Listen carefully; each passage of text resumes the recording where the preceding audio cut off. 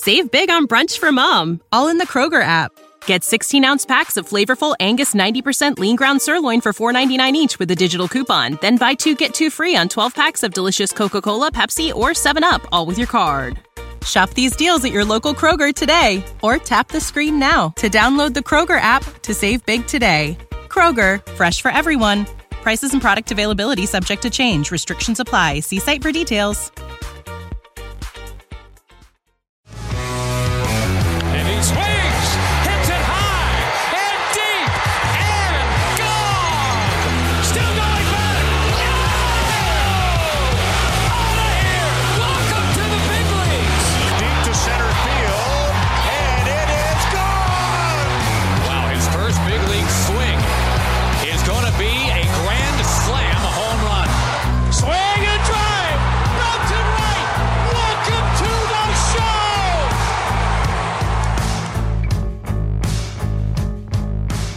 Welcome back to the Call Up. I'm Aram Waiton. He's Jack McMullen, and we're going to continue this little series here, two-part series, where we're talking about the biggest storylines for each team now in the National League as we go through and get into spring training, get through camp and everything. Prospect storylines, of course, because this is your prospect podcast. And the American League was really fun. We kept it under an hour, which is impressive for us, but also felt like we covered everything we needed to cover, kind of get you primed up and ready to go for not only your favorite team, maybe the other teams in the division, things to look out for if you're preying on their downfall. Or, another thing that I've realized too is a lot of people play, or not a lot, but at least a good amount of people play in fantasy leagues that are like just National League, just American League. So this gives you some other things to watch there too. But also, if you're just a baseball fan, it's always fun to know what's going on across the 30 ball clubs.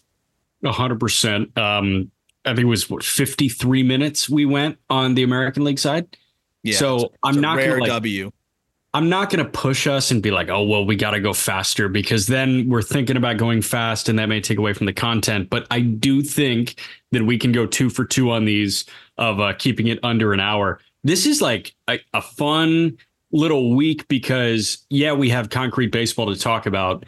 We want to get these in before spring training games do start on Thursday. And then at the end of the week, you're going to hear the mock draft episode. You cooked up Just Baseball's mock draft 1.0. How many .0s do you think we're going to get? Is there such thing as a 1.5 or is an actual? I was wondering that because I put 1.0 in the title because it was just what I've always seen. It's what people do. You're a follower. And I was thinking about it, what's a 1.5? Like Travis Bazzana balled out week 1. So now I'm going to move him up 2 spots and that's it. I don't change anything else. That's like a mock draft 1.2 or like a 1.3. I've always wondered it. You can either go 1.0, 1.1, 1.2, or what I think you're going to do is 2.0, 3.0, and I bet we end with 4.0. I bet you do 4. I think probably do 4. I don't want to update it too frequently. I think there's like checkpoints, and we're gonna decide those checkpoints, and a lot's going to change in the first few weeks. I will say one thing. I'm glad you mentioned college baseball real quick. We're going to talk a lot about college baseball. We also talked about we're going to talk about college baseball in a lot of the bonus episodes, which, by the way, if you're listening to this, should be ready to run now in terms of being able to subscribe to that. Thank you for all the feedback that people gave me on Instagram, Twitter, and the fact that you are willing to support extra episodes really means a lot. I felt like an asshole even asking for it. Like, hey, if we did 4 bonus episodes a month, would you be interested in paying a small fee? Like, I felt weird even asking that. So the fact that people gave us the feedback and said, hey, I'd definitely be interested in that. 1, made me feel better. And 2, it meant a lot. So let me know if you have any trouble subscribing to that. It should be up and there should be a button for that. I'll have a more specific walkthrough on that on the Friday episode, which would still be ahead of, the first bonus episode that we're putting out. So look out for that mock draft episode. And in that mock draft episode, we'll give a quick walkthrough on how to subscribe. If it's difficult, I think there should be a button right there, though, because of how we set it up.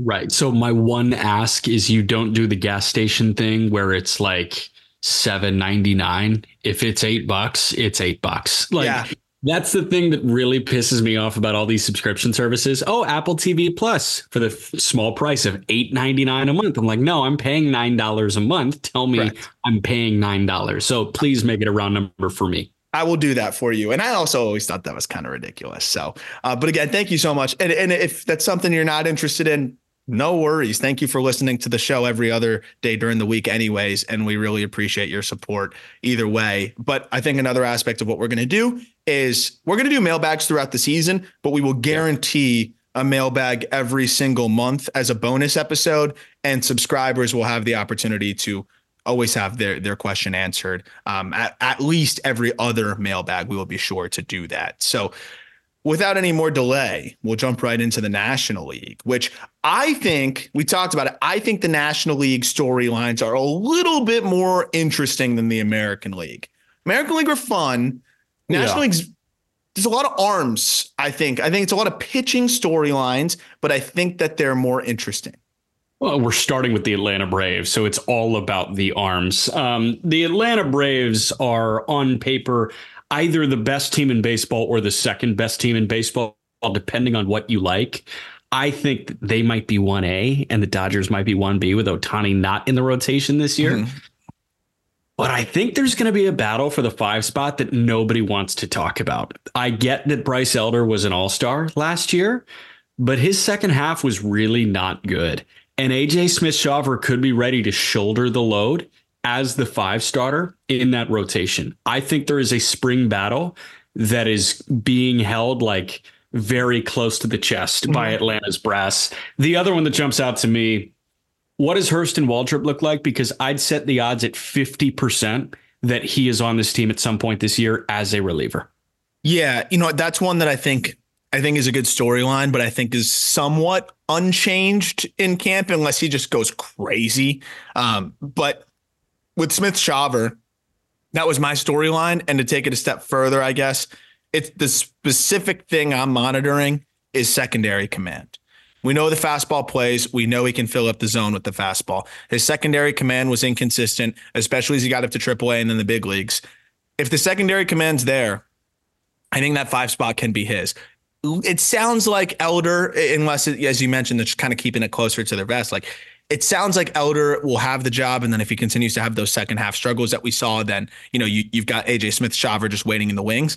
But if Smith-Shawver's spotting the secondary stuff and looks like he looked at the lower levels and then in AA even last year, I mean, it's going to be hard to justify not giving him a role, especially with already having some big league time under his belt. Yeah, there's nothing in the bat department like Atlanta. Worst farm systems in baseball. I'm just going to ask you this rapid fire, the ones that come to your mind. For me, it's the Angels, the Astros. I think the Braves are up there, and the Diamondbacks are probably. I think the D-backs stink. The D-backs, yeah, that's a bad org. I think I love the organization. Bad farm. I love the org. I love what Hazen's doing. I think the farm's getting a little better, but I think even their stronger guys, I'm lower on, like a Yu-Min Lin and like Ivan Melendez. Like, I just don't love those guys. So yeah, I think the D-backs are down there. The Braves are always not a great system because I feel like they just always draft high probability arms that will either be traded or give them something at some point. But they always end up converting 1 or 2 guys into just legitimate big league pieces, kind of like the Astros. And it's like, it's hard to hate on the farm when you churn out big league pieces still. Yeah, I will say the Angels are the worst system in baseball for me. Oh, yeah, no doubt. Angels are the worst. It's not close. Not close. Legit. All right, let's jump over to the Miami Marlins here. I'm curious what your take is because I've got one guy that I have ID'd, but before that, kind of lay the landscape for me because there have to be a couple of situations you're looking at. Yeah, I mean, primarily it's the pitching side of things just because I think you have a really unique situation here where, if Max Meyer never gets hurt, he's in that rotation for the rest of the 2022 season and then would have probably had a spot in the 2023 season. Of course, has Tommy John surgery, is set to come back this season and should be ready for the start of the year, already throwing, has been working on a sinker. But right now you look at the rotation, it's Luzardo, Yuri Perez, Braxton Garrett, Edward Cabrera, Trevor Rogers. The word is that Trevor Rogers isn't even guaranteed a spot in the rotation, which is crazy. And Edward Cabrera, we're hearing a lot of, trade conversation there. Is he Pirate yet? What's going on? I hope. I mean, I would love to see that trade go down. But that's why Max Meyer is a big storyline for me, because I think that they're waiting to see what Max Meyer looks like. Does he look healthy first and foremost? And he's been working on that sinker. Does that look like it's an asset that will kind of take him to another level? We know the slider is a 70 grade pitch. We know that the fastball is fine enough. It's flat, but he's just been able to get by with it. The changeup has been a decent enough third pitch that you feel like this guy can at least be a 4-starter or a really good reliever if it comes to it. But if they feel like Max Meyer can start and is ready to start from the beginning of the season, then maybe they're even more eager and willing to trade in Edward Cabrera. So I'm most fascinated by Max Meyer and how they use him and what he does this spring, because I do think that if he shows out, he could end up carving out a role in the rotation, maybe even for opening day. Okay, so Max Meyer was my guy too. There were a couple other head-to-heads that I was curious about, one of which is Spider-Man meme, Xavier Edwards and Vidal Brujan. I'm very curious if Edwards can just beat out Brujan. The other one is Troy Johnston and Trey Mancini. Yeah. I wonder if Troy has a better spring than Trey. Troy and Trey. It's going to be a tough one. But Avi Garcia is the DH right now. Why is Josh Bell not going to DH and you have either Mancini or Troy Johnston play first base? I think that can be a battle. Look, Troy Johnston, by the way, just launched a podcast with Scott Kornberg, AAA broadcaster for Jacksonville. Go check that out. I think they're going to do a great job. Troy's one of the good dudes in professional baseball. But Troy, he's got to have a fire lit under him, right? He doesn't get added to the 40-man. He doesn't get taken in the Rule 5. And that was largely positional. You just don't take first baseman in the Rule 5 very often. And Troy, I think, feels like he has a direct path to potentially carve out a big league role. And what more could he have done last year? He had a phenomenal season. So I'm very excited to see that. And also that's another great storyline, because I think Troy's going to get a lot more outfield reps. So, I think Troy is himself is a big storyline, because let's be honest, this team needs all the offense it can get. And if Troy's swinging it, he's going to have a big league role one way or another, even though they didn't add him to the 40-man. Nothing is stopping power. Nothing is stopping a blend of hit and power for the Miami Marlins, and they need more power. Yeah. Let me be clear on one thing too. Sixto Sanchez is not a storyline. He's my favorite storyline, but that has nothing to do with the overall grand scheme of the Miami Marlins. I unfortunately think he gets DFA'd by the end of spring training. Yeah, that would make the most sense. All right. The New York Mets, for me, okay, you could go Luis Angel Acuna, Brett Baty. Show me something, Brett Baty. It was a really rough go of it last year.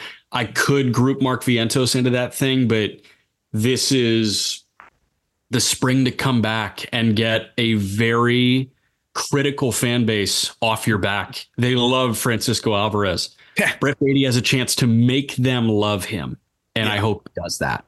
So the reason why I didn't go with Brett Baty was because I think he's shown that he can do it in AAA. He's shown that he can do it in spring training.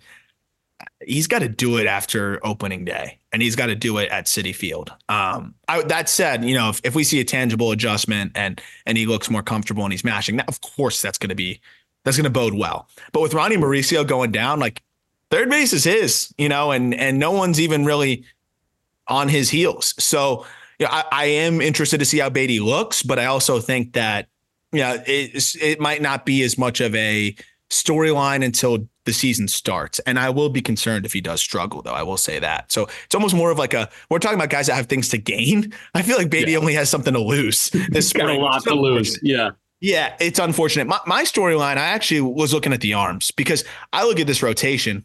Dude, Kodai Senga, Jose Quintana, Luis Severino, Sean Manaea, Adrian Hauser. I think it's very realistic that Quintana, Severino, and Manaea could be unusable. I think they all could be very solid too, but it's also possible that a couple of those guys could be unusable. And look, they're going to need to plug in other arms. David Peterson had hip surgery, so I don't know when he comes back and how that looks. And outside of that, you don't have much more pitching depth in terms of guys that have proven anything, or, you could say are for sure big league ready. But there's a new, I think, idea of what big league ready looks like. And it doesn't have to be 100 innings in AAA. And we've talked about that. Like, yes, you've got Tyler McGill and Lucchesi and whatever, but I want to see what some of these youngins do. And I want to see who can separate themselves from the pack, because I think the Mets have an underrated, little clump of pitching prospects, but also none of them have really separated themselves from the pack. So I want to see, what I have literally written is, which young arm separates themselves of Mike Vasil, Dominic Hamill, Christian Scott, and Blade Tidwell. Like, which of that group can separate themselves? And I think spring training is a big opportunity to get a head start on being able to separate yourself. Yeah, I like that a lot.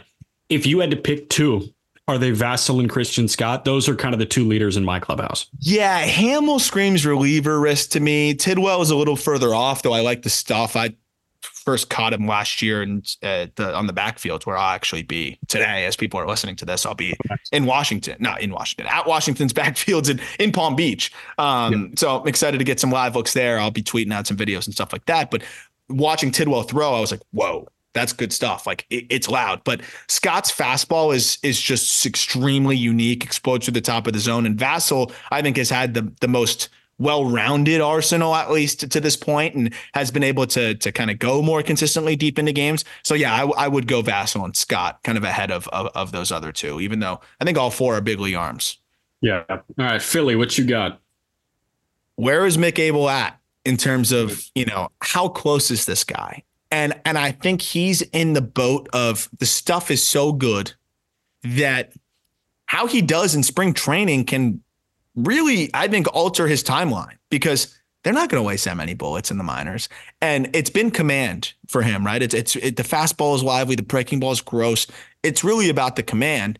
And if he looks like he's around the zone, look, they're not going to waste much time in the minor league. So I think he can, I don't know if he can make the team, but I think he can expedite his process with a strong spring and be that, like, first man up whenever they need somebody.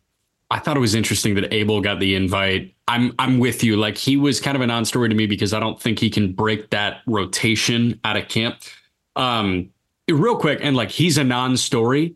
Were you a little surprised that Simone Muzziotti cleared waivers? He was outrighted. Yeah, I was a little surprised at that. I was surprised. And like, I understand that he's not an everyday big leaguer by any stretch, but the fact that guy isn't even considered a fourth outfielder by any of the 29 other teams. When we've seen some random dudes get claimed and DFA'd and claimed to DFA like 6 times. I'm surprised Muzziotti's not one of those types. Yeah, for me, it's Orion Kerkering. Like, was last year a fever dream or not? And I don't think it is. That slider will play forever and ever as long as he's got his health with him. He's got his health with him.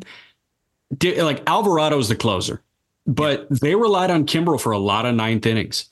And Seranthony Dominguez has had some blips on the radar. Mm-hmm. I wonder if Kerkering can leave spring training as the 8th inning guy. And I think there's a non-zero chance that he proves that over the course of the next month.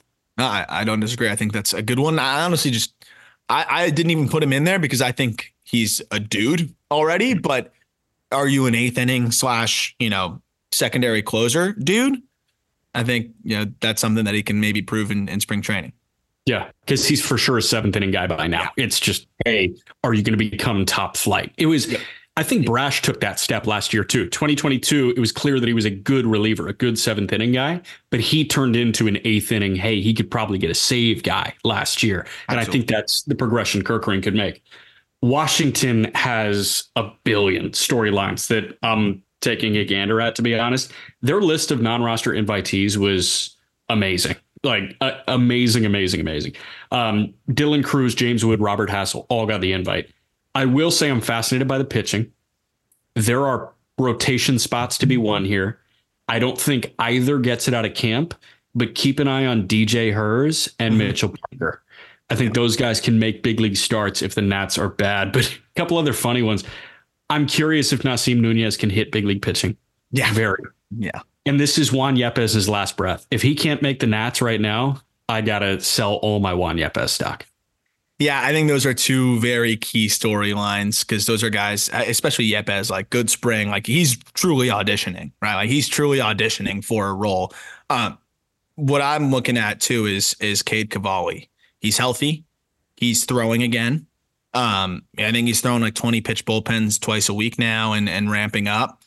how does Cavalli look this spring? How much do they have him throw in a game setting? And how quickly is another guy that I think once he looks like he's ready to go, and get some rehab starts under his belt, I'd imagine they probably bring him up to the big leagues relatively quickly. So I'm just eager to see what Cavalli looks like off of the TJ, because we know how insane this stuff is. Yeah, absolutely nuts. All right, jumping to the National League Central. Let's start with the Chicago Cubs here. Where do your eyes go with the Cubs? They could go to Michael Busch, but he's got a job. He's got a job. I'm biased, but I am interested in Matt Mervis, the underdog again. He's thrived in that role. He loves being doubted, and he loves proving people wrong. And I think he was so good, by the time he got to the big leagues, that I think the adversity was unique, and it was a challenge. And when you're not a first round pick and a $4 million guy or whatever it may be, and you struggle, it's a little bit of confirmation bias. I knew that performance was a fever dream. Send him back to trips. They send him back to trips. He plays great. He's obviously going to get plenty of reps in camp because, God forbid Michael Busch goes down or somebody else goes down. I mean, Mervis is probably the first man up to come up and plug in. He still has an important role on the team, even if he's in Iowa. He's man 27 or 28 on this Cubs roster. But that's what I'm looking at, because I don't think he can make the team out of spring training. I think it's going to be hard after the acquisition of Busch, but he can make an impression of, hey, some of the things that we were concerned about with Mervis in his big league debut, he worked on that. He looks better, and when it's time for him to come back up, we feel a lot more confident. We're going to keep him here a little bit longer because things look different than they looked in his big league struggles. The other aspect I'm looking at is, I don't think Pete Crow Armstrong is necessarily going to make the team out of camp. I think he can, because you have Canario with a roster spot. Presumably you have Mastroboni with a roster spot. Like, if PCA shows that he's not whiffing and the hit tools come along, the approaches come along, I think PCA is a guy that could end up, carving out a role. Okay, so I actually went a similar way to Mervis, not PCA, because I think PCA, is actually like already booked to Des Moines. I think that guy has some offensive things that he's got to work on, and very limited sample at the major league level. But I don't think anybody in Chicago is going to tell me, yeah, we think this guy's big league ready with the bat. Mm-hmm. If Christopher Morel plays third base, the DH spot is open. And I see Mervis as somebody that could be that DH. Owen Casey, man, he got the non-roster invite. He performed really well in the World Baseball Classic. I get that he spent the entirety of 22 at high A, the entirety of 23 at double. But man, he's young for both levels, by the way. Young for both levels. But man, like, if he hits some of those mammoth homers and looks like he's holding his own in spring training, how much can he shorten that stint in Iowa? I think he can shorten it by a lot. And yeah. I think if they're starved offensively for a couple weeks pre-All-Star break, they could say, you know what, screw it. We're going to add a guy that can hit 40 homers over a full season. I don't disagree. And then I'd say one other name is, I think the ship's kind of sailed on Caleb Killian, but Hayden Wesneski. Can he kind of get back to the Wesneski with the heavy sink and the slider working off of that? Like, the fastball flattened out. The release was kind of off. And then I felt like he was fighting himself. Can Wesneski get back to that, Yankees and then recent traded, Wesneski that we saw? I mean, that would be huge for them as a swing man. Well, 100%, maybe even as a 5-starter too, because he offers a different type of flavor to that rotation. Kyle Hendricks and Jordan Wicks are in the same rotation right now. Kyle Hendricks is better, and he's got way more of a track record. Guy has an ERA title about a decade ago under his belt. But I mean, you're talking about two guys that are pitch to contact, folks. Like, it would be nice to have some swing and miss there. Wesneski at his best can provide some swing and miss. Mm-hmm. Also curious about Assad, but Assad is far beyond any prospect or rookie status. Cincinnati now. I'm interested in Ellie. I'm for sure interested in Ellie De La Cruz. For me, I want to see Chase Petty and Julian Aguiar see hitters, because we've talked about this rotation being, 6 deep, 7 deep, and we're not even accounting for Petty and Aguiar. But who's to say that Lodolo is fully healthy? Who's to say that Lodolo hits the ground running? Who's to say that Ashcraft can keep it up? Who's to say that Abbott can keep it up? I think the sure things in that rotation. I mean, dude, who's to say Frankie Montas is healthy? I think the sure thing in that rotation is, the sure thing is Hunter Green. After that, you got a lot of question marks. Connor Phillips, is he a reliever? Is he a starter? That's if Petty and Aggie are like hold their own, I think they can make their case. I think Nick Martinez is like weirdly a sure thing because at least like you just know what you're getting. Like he's not going to be so bad that you got to punt him out of the rotation. Like they were rolling out whoever the hell, when they could at points last year. Like Martinez is going to be solid. But I'm with you. Like Abbott, I like him. We like him, but it was a roller coaster at points last year. Ashcraft, same story. We don't even know if Montas can throw. So that's what, for that exact reason, is why I was looking at Connor Phillips, because Phillips' stuff, we talked about it when we went into the red system, and he's a top 100 prospect just because the fastball is so good. It's borderline double plus. Then he's got the disgusting slider that he manipulates off of it, like in terms of it can be harder or with more break. And those two pitches alone, like he could be a 2-pitch guy as a starter and thrive with those two. But he's got to have better command. And he does have other pitches he can mix in. Like he's got a curveball that is enough of a different look. I think that's the storyline for me because, yes, we already know what Phillips can do. But if I see we talked about the mechanics, and there's some tangible things like if he cleans it up, some of the effort in the delivery kind of pulled off. There was a little bit of jerkiness to it. Yeah. If he comes out and looks smoothed over a little bit and he's filling up the zone, like that's one of those guys that's a big if. But if that happens, you and I are stamping him breakout pitcher, right? Like immediately it's going to be like, oh, he's filling up the zone now. Yeah, it's over. He's breakout, one of our breakout guys. So that's what I'm watching.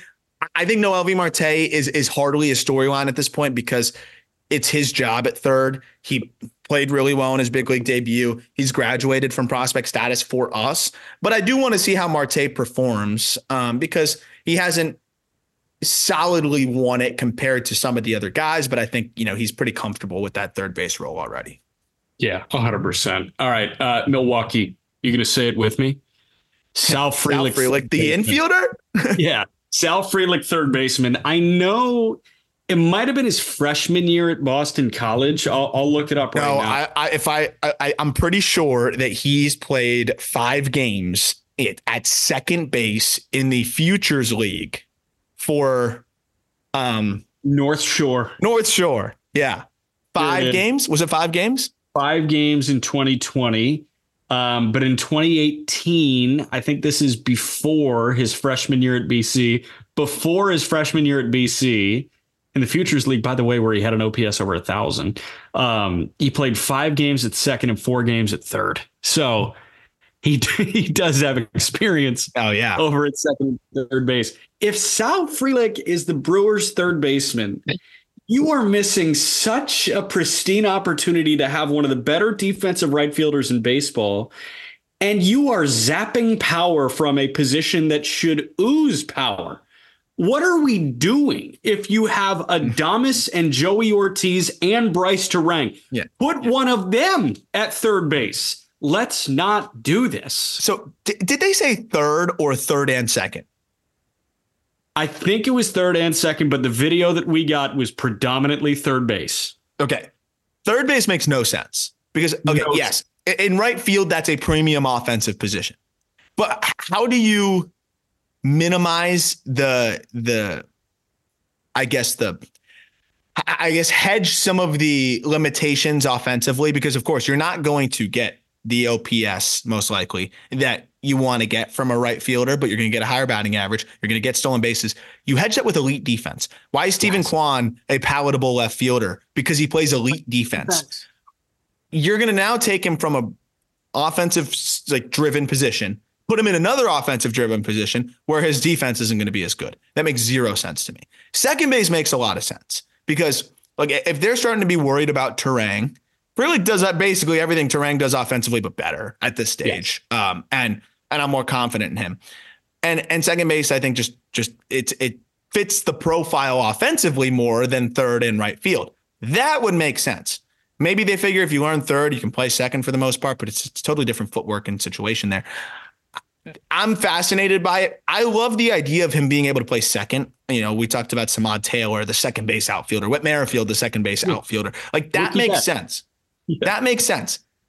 I don't know about the third base outfielder that is Sal Frelick. The third base / right fielder. Like that's what you're doing with Addison Barger, a guy that swings out of his swings out of his. It's making me cough. Swings out of his shoes, like to just do damage. I don't want a third base right fielder that is a contact hitter. Like it blows my mind. But that said, I am so fascinated. This is probably one of my favorite storylines. I am so fascinated to see what this looks like. And also, what does this mean for Tyler Black? Like, if I'm Tyler Black, I'm punching air. Like, what are we doing here? Yeah. They're literally saying, Tyler Black, like, we don't know if you can contribute, which is why I'm also really fascinated by Tyler Black. If Tyler Black balls out this spring, maybe they put that little experiment on ice. Save big on brunch for mom, all in the Kroger app. Get 16-ounce packs of flavorful Angus 90% lean ground sirloin for $4.99 each with a digital coupon. Then buy 2, get 2 free on 12 packs of delicious Coca-Cola, Pepsi, or 7-Up, all with your card. Shop these deals at your local Kroger today, or tap the screen now to download the Kroger app to save big today. Kroger, fresh for everyone. Prices and product availability subject to change. Restrictions apply. See site for details.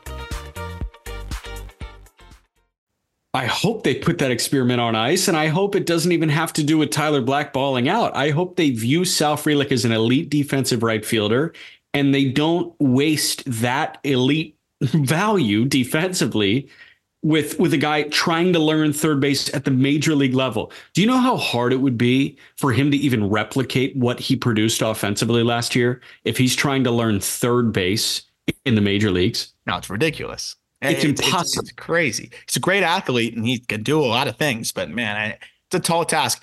Other thing real quick, DL Hall, the starter again. Mm-hmm. I'm a subscriber to the changes that he's made. What does it look like now in the rotation again? Yeah. I'm also, I don't know, like it's a glimpse at Chourio. They just paid $40 million. We talked about Colt Keith not being a big story on Monday, but man, like, there's a big difference between 28 million and 80 million. and there's a big difference between second base and center field too, I think. We're talking about two teams hoping to grab a wild card spot. You need your center fielder a little bit more than your second baseman.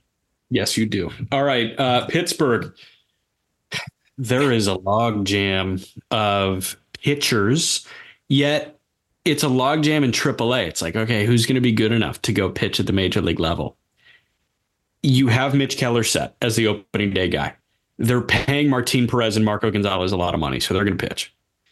The question now becomes, choose two of Bailey Falter, who's out of options, Roansy Contreras, who's out of options, and then these guys with options that are all in big league camp. Luis Ortiz, Quinn Priester, Paul Skeens, Jared Jones. If I'm picking two of those guys, if Luis Ortiz has the velo back and his sinker is a bowling ball again, I want Luis Ortiz in that rotation. I think that guy's a beast. Yep. I mean, we saw him through stints just look fantastic. Ridiculous. Top 100 guy for us. It's kind of a wider net here, right? Like I'm interested to see what Luis Ortiz looks like. I'm very interested to see how Jared Jones responds. Do you think Jared Jones can win a job out of camp here? Yeah, that was my second guy. I think Jared Jones should be the 5 starter for the Pittsburgh Pirates on opening day. Yeah. This guy, I know he didn't dominate. Yeah. I was saying, I know he didn't dominate, but like you were there. Like, do you really need him to waste any more bullets in AAA? Like, I think a lot of the things, like the last little step he needs to take, I feel like could be had at the big league level. I'll do my best Jared Jones impression here. Like, he fucking competes, dude. Like he buckles up and tries to kill you. And I think that is something that won't sink him at the major league level. He's going to figure out a way to get outs. And the last month of the season, he figured out a way to get outs in a different way. And he did it by pounding the strike zone. He was getting frustrated with the ABS, clearly. Mm-hmm. And dude, he was like, you know what? I'm just going to beat you in the zone. And like, you're going to hit balls on the ground and you're going to hit soft fly balls. Yep. And I've mentioned that 2-start stretch that he had. I think it was the second to last and third to last starts of the year, but 13 innings, 5 hits, no runs, 1 walk in that stretch. Yep. And yeah, it was under a K per 9, but I don't care. Like, he was pounding the zone. He was doing it with 2 pitches, 3 pitches. If he shows an above average changeup or curveball, that guy's a big league starter out of camp. Final 5 starts of the season, 2.51 ERA, 28 2/3 innings, 31 punch outs. Like, how many walks? Not many. He had 10 walks in those 5 starts. But I'm just looking at what he's doing, how he finished the year. You mentioned how he competes. Like, yeah, there might be some ups and downs, but that's just another guy. I just don't see the point of wasting any more bullets in triple. And I think that he gives you a better chance to win, honestly, than Bailey Falter or Luis Ortiz if he's struggling. If the velo isn't back and he just doesn't look right, like, it's just another guy that I think could be, worth a look. The other thing I wanted to see is, everyday catching reps for Henry Davis. How's the defensive ability coming along? They're not there. Cherington already said, yes, Manny Grandal is the primary catcher. Which is crazy to me. So, like, are they going to be working him still a ton in spring training behind the dish, or is that ship kind of sailed? Like, I'm interested to see the usage and maybe that tips their hand a little bit of what their plans are long term. Right. So my personal thought on that is, and apparently there's a chance that he starts the year in AAA and gets catching reps. I don't think that's fair to Henry Davis. I think the way you have to look at it is this is the 1 year for Henry Davis to prove that he can catch at the major league level with Endy Rodriguez out for the year. Yeah. If he's not catching this year and you signed a guy who has legitimately been terrible for the last 2 years, and Yasmani Grandal to be the primary catcher, you got to give up on the catching thing. Make him your everyday right fielder.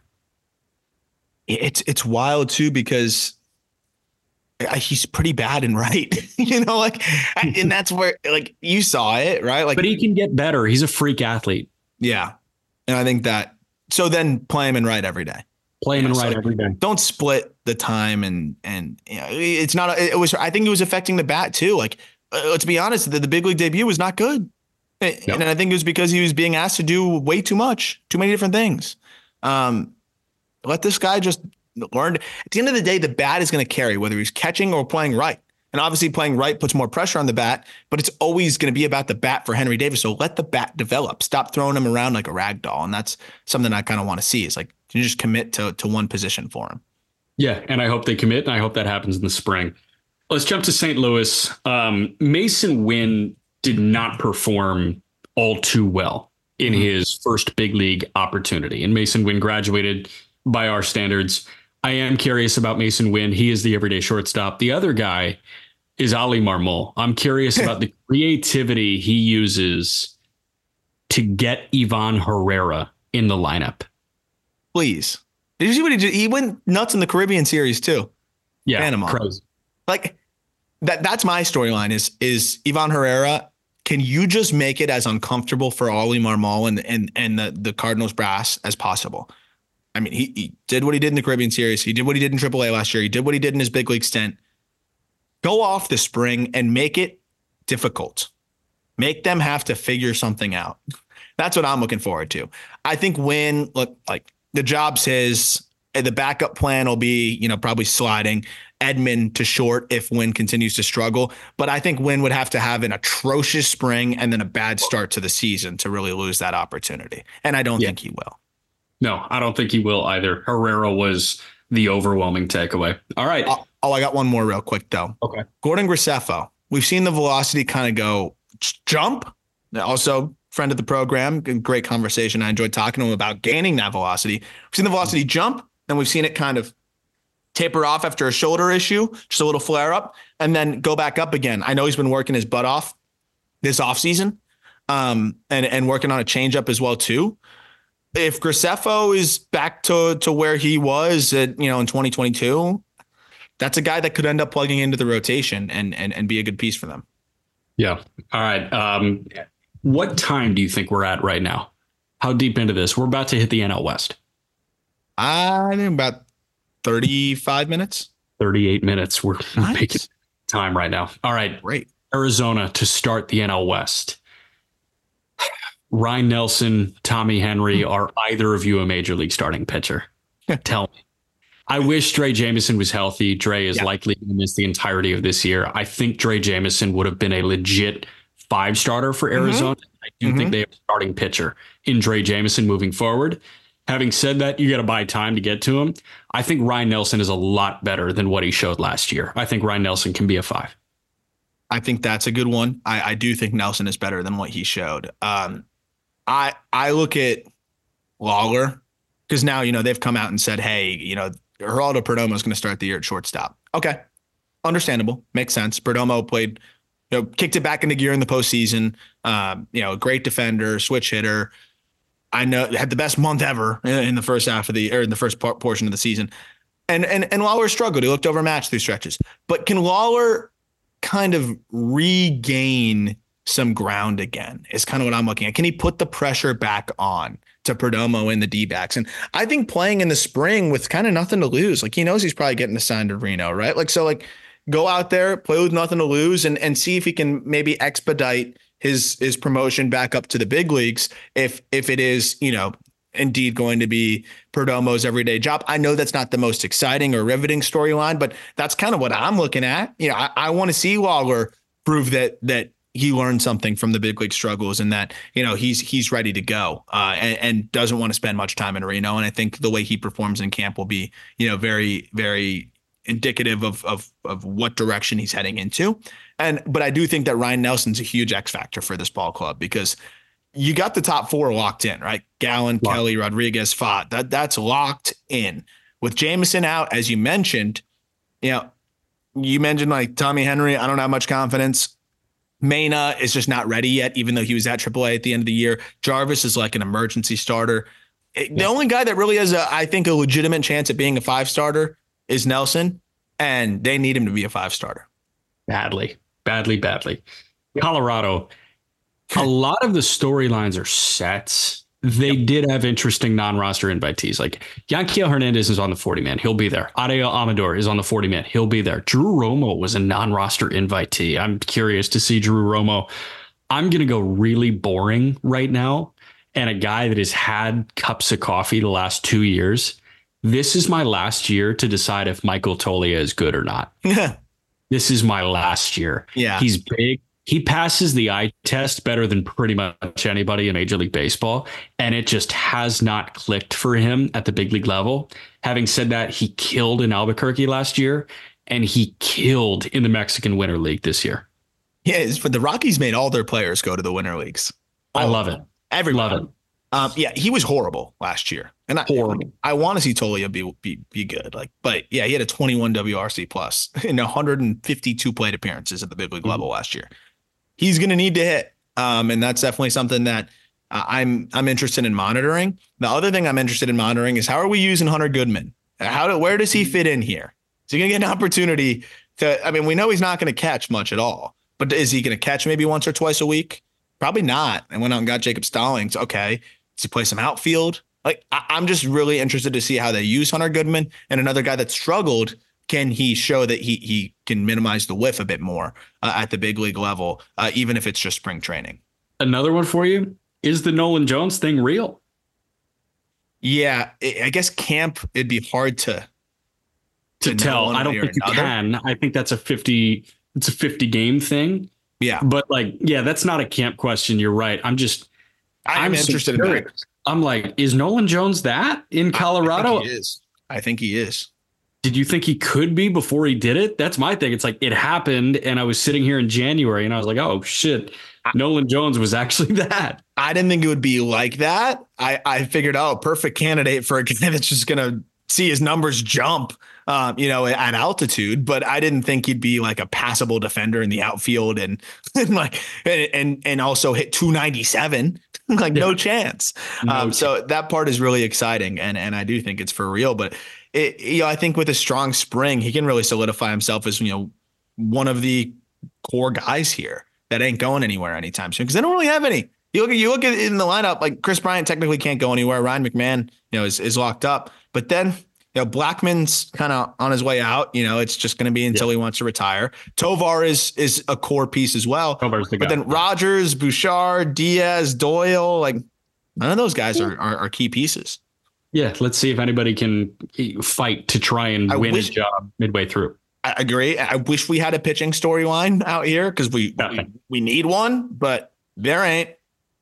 Carson Palmquist got the non-roster invite. That might be cool. I don't know what Jeff Criswell's stuff looked like last year, but his numbers were really bad in Albuquerque. It is Albuquerque, and I thought Criswell was solid when he was an A's prospect. So I don't know. I guess that's anything that you can find. Jaden Hill got a non-roster invitation. So kind of interesting. I read something on Twitter that they're willing to fast track him as a reliever. They're ditching the starting pitching thing. Was it the 9.48 ERA? I think it was it like the 15 innings in his first 3 years? Yeah. He's so talented though. Fastball changeup. Like he could just overpower guys. That's a fun storyline, to be honest. If they're saying they're willing to fast track him, like I want to see him as a reliever. See what that looks like. Yeah. Also last fall, he was 97, 99 at the Fall League. Yeah. That's amazing. Yeah. No, okay. You get them in short spurts. Like, yeah, they might have something there. About it. All right. 3 more teams. The LA Dodgers. I don't think Yoshinobu Yamamoto fits the criteria. He can, because if you're drafting like a FYPD, he does fit the criteria. I'm really curious to see Andy Pages as a full go off injury. I think that is the guy that I'm highlighting, and he's in there. He's at big league camp. There's not a job for him, but AAA debut. It was a shoulder issue that he accrued in his first game in AAA. Yep. I think he's really good. A great year too. Yeah. He looked like he was finally taking that like next step. Because he had really solid. And then it was like, oh, I think he's taking another step forward. So I'm definitely interested in him. I'm also interested in seeing, what they're going to get from Miguel Vargas. Yes. I know he's no longer a prospect, but like I've always loved his bat, and I still believe in the bat. He's 24. Like that's another guy I'm very interested in. But my story, I think here is, it's still these pitching prospects are going to be asked to do stuff. Like they're going to be asked to pitch, and I'm looking at it as a Gavin Stone versus a Kyle Hurt for opportunity. Hurt has the advantage because he can come in and relieve, and Stone, it's mostly going to be as a starter. But I think how these guys do in camp is going to be huge in deciding who they go to if somebody gets hurt. And it's not even like, I hate saying the if, or like, I want to say if instead of when, but you look at this rotation and, we know that Walker's not going to be ready to go at the beginning of the season. They want to, temper it out so that he can potentially be available for the postseason.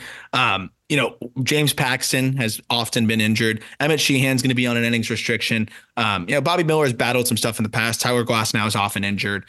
Kershaw is going to be injured for the start of the season. Frasso is already out with the torn labrum, which is awful. Gonsolin's out. May out.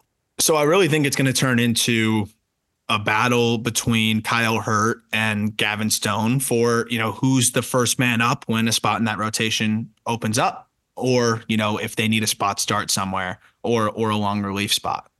Yeah. Hurt kind of screams long reliever, right? And I think he almost got pigeonholed into that long relief identity. Do you think Kyle Hurt has starter in his future, or do you think he is that multi-inning reliever?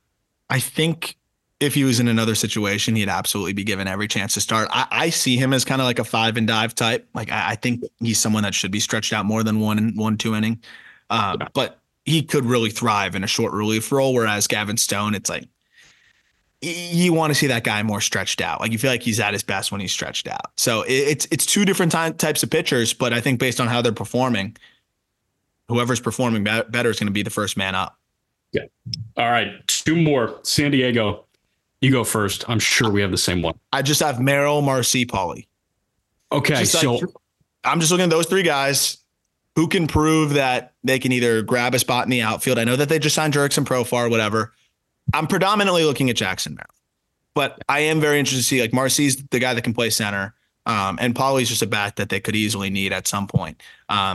all three guys need to show out in spring training. But I think Merrill and Marcy have a chance to even make the team if they perform well enough. Yeah. So for Milwaukee, I wrote Sal Frelick, third baseman. For San Diego, I wrote Jackson Merrill, outfielder. Yep. And if he can play left, he's in the opening day lineup. And he'll play 162 if he's healthy. They'll do the Abrams thing, and he is better positioned to hit the ground running than CJ Abrams ever was.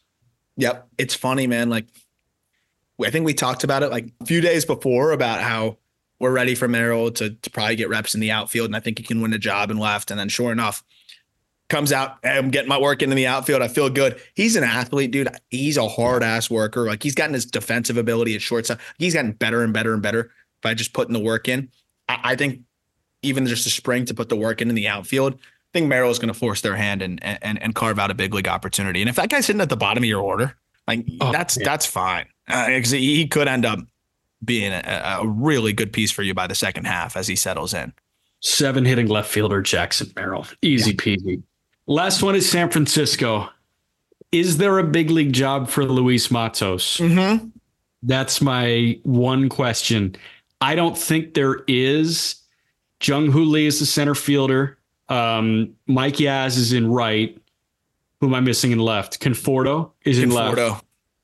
Yeah. There's not a job here for Luis Matos. Can he make a job for himself? And they've also got Slater, who just, has historically murdered left-handed pitching, which is, I think what the role would kind of be for Matos if he didn't have an everyday spot.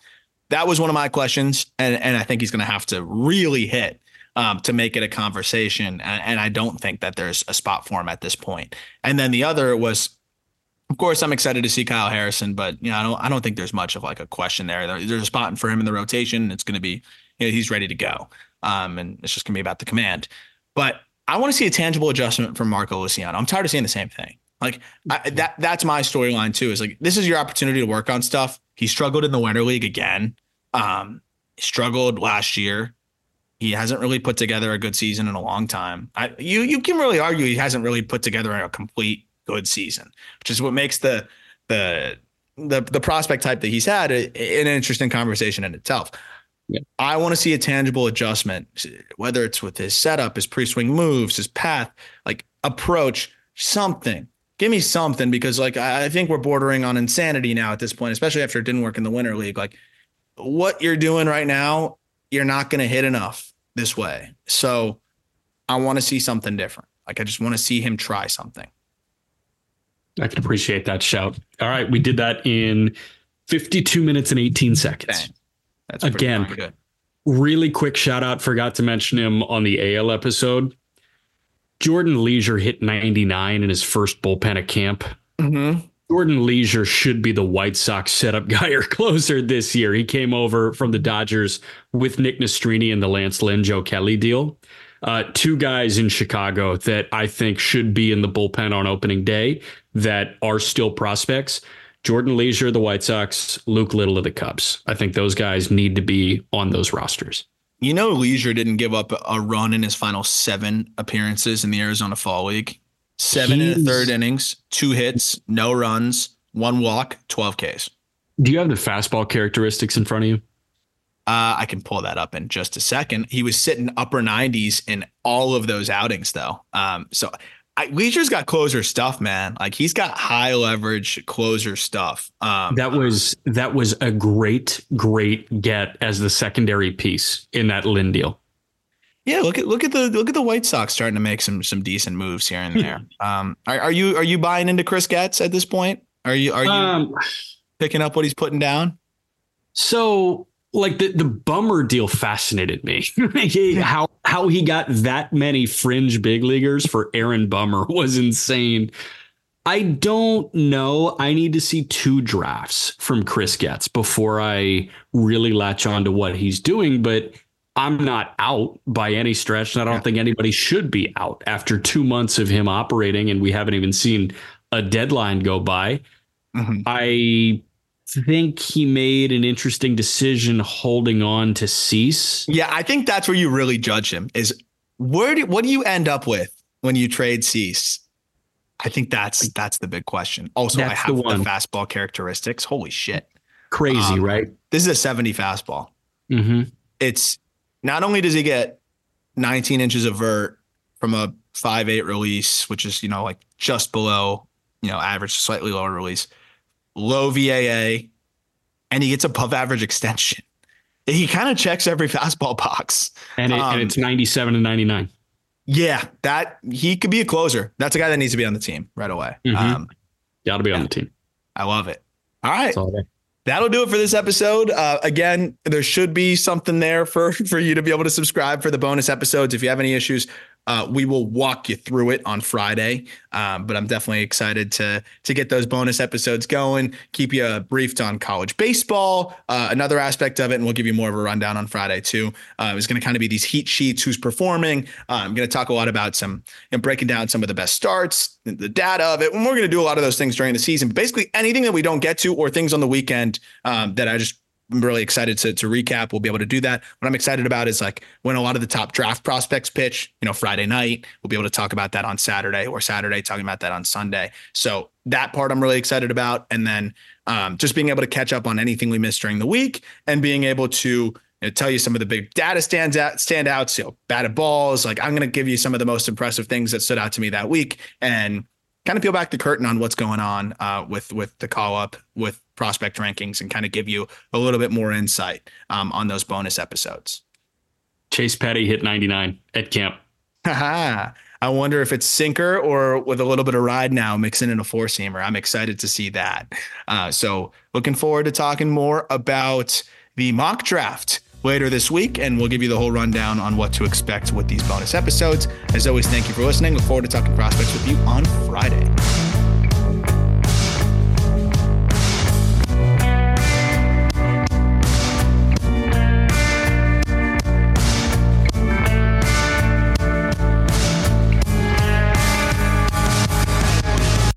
Save big on brunch for mom, all in the Kroger app.